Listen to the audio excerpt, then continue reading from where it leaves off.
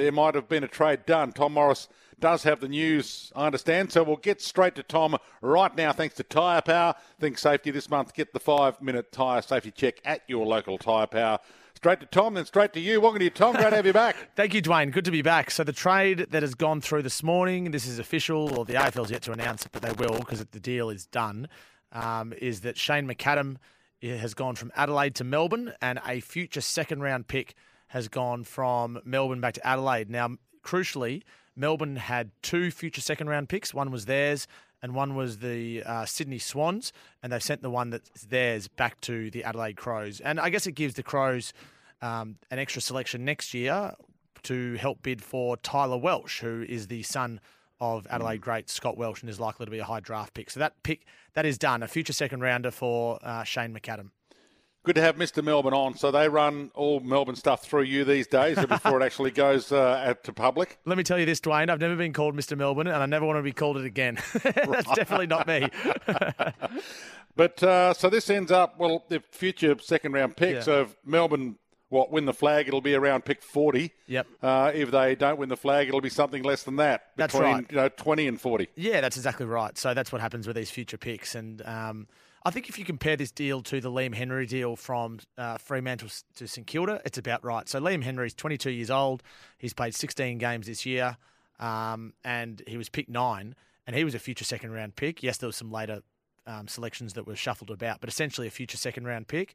Shane McAdam is 28. He'll be 29 next year. He played 7 senior games this year for a variety of reasons, and Adelaide have still managed to get a future second-round pick in return. So I actually think the Crows have done pretty well here. Yes, Melbourne get the player they want, but I think the Crows have done well to get that selection in, which will help them in 2024. It is interesting, the sliding scale as to what he might be worth and what Adelaide think Melbourne's season is going to be like next year as opposed to what Melbourne's season might actually be like, because, I'm probably with you on it. Is he worth the pick, 36, 34 maybe, something around that range? So, yeah, it probably will end up being about right, because Melbourne will have a good year next year. I mean, they're not going to fall off the face of the earth next year, are they? No, that's right. And, I mean, essentially Melbourne has turned Brodie Grundy into Brisbane's Tom Fullerton and Adelaide's Shane McAdam. So, given that Brodie Grundy wasn't in their best team, Fullerton might not be, but Shane McAdam will be. They've got money to spend, as we've spoken about before, Dwayne, and I think they'll be pretty happy with their work. Tim Lamb would still love to get pick 1. I'm not sure how they're going to be able to do it, but that's why he's a list manager and I'm not. I think they're still going to try to get it and do the best they can to move up the draft order. All right, so tell me, if Asava Ratugolea goes into the draft and Brandon Zerk-Thatcher goes into the pre-season draft, is there a chance another club might take both of them before they even get to Port Adelaide's pick? Well, there's always a chance. I've checked in with the AFL. Dwayne, I've done a couple of different interviews. I can't remember whether it was you. No, it was Kane Corns who asked yesterday whether Asava Ratugolea would be compelled or forced to do a medical at all the clubs, or do an AFL medical, of which the data is then distributed to all the clubs before the national draft.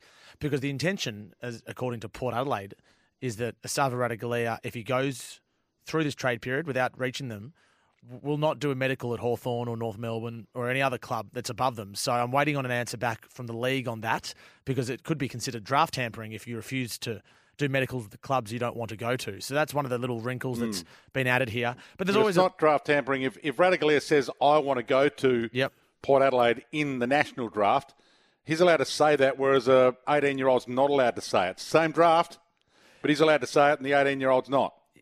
Is that what you're saying, or are you asking me that? Well, I'm asking you that. He's obviously allowed to say, I want to go to Port Adelaide. Well, yeah, he's allowed to. I think saying something is different to actually physically refusing to know at a club so they can't pick you up. But no kid's allowed to say, hey, I'd really like to go to Collingwood. Well, what do you think? What do you think the repercussions would be if they said, if a Nick Dacos type, who's not a father-son, says, I've always supported Collingwood, even though he went for Carlton when he was very young, and I want to go to the Pies. I can't imagine there being repercussions for that. No, but we don't get that honesty from players ever, will we? Hey, I'd really like to go to Collingwood. Wish we did, Dwayne. Well, yeah, but that's the silly world we're in. That's what I'm trying to emphasise. Yes. It seems to be a bit of a silly world when the 18-year-olds can't say what the 24-year-olds can. So why wouldn't North Melbourne take Ratugolea then? Why wouldn't they just pick him in the draft? Well, they might not be able to do a medical with him. they might also not want a player that's disgruntled and doesn't want to be there. They might not want a player that won't sign a long-term deal. It just might not be worth the hassle for them, given that they're rebuilding and not necessarily in the window. So that's something they'd have to weigh up.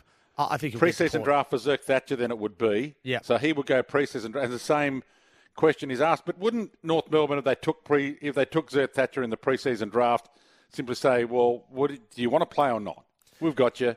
Yeah. If you don't want to play, you don't want to play. But if you want to play, you're playing for us. Yeah. I mean, there's always veiled threats this time of year, Dwayne. You know it better than anyone. You know, you've lived this now for a long time. There's always veiled threats. And occasionally they come true. You know, Jackson Haitley went from the Giants to Adelaide via the preseason draft. Jack Martin went from Gold Coast to Carlton via the preseason draft with some tactical contractual negotiations. But by and large, these deals will get done. And I think Zerk Thatcher will get done. I think Dersma will get done in the end, and likely as part of the same arrangement.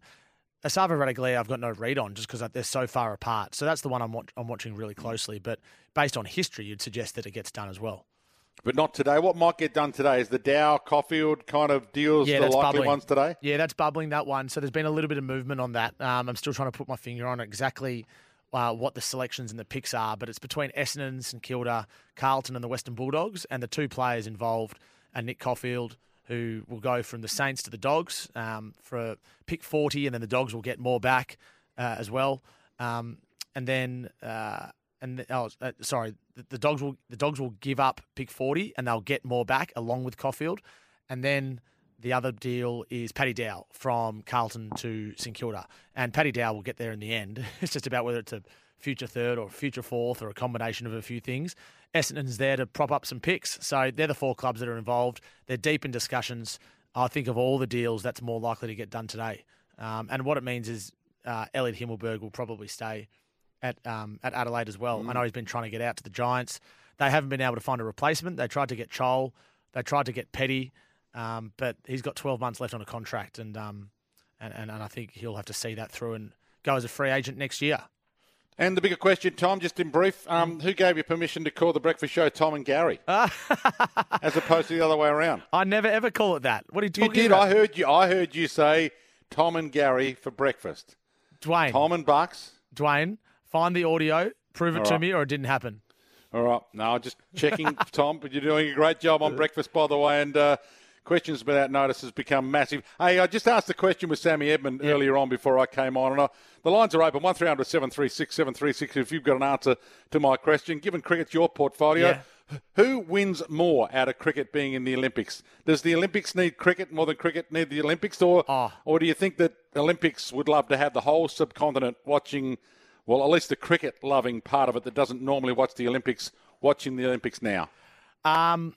That's a good question, Dwayne, and I think cricket wins more out of that because I think the funding that these countries would get because it's an Olympic sport would change hugely. The Olympics has a huge viewership anyway, doesn't it? It does, but you're bringing in a lot of pretty good. But a lot of people, and the interesting part to me is a lot of people will come in now from India that might not necessarily tune into the whole of the Olympics that might actually watch it. Yeah, well, that's why I asked the question. If you've got an answer, 1300 736 736 or 0433 98 11 16. Who wins more? Last one.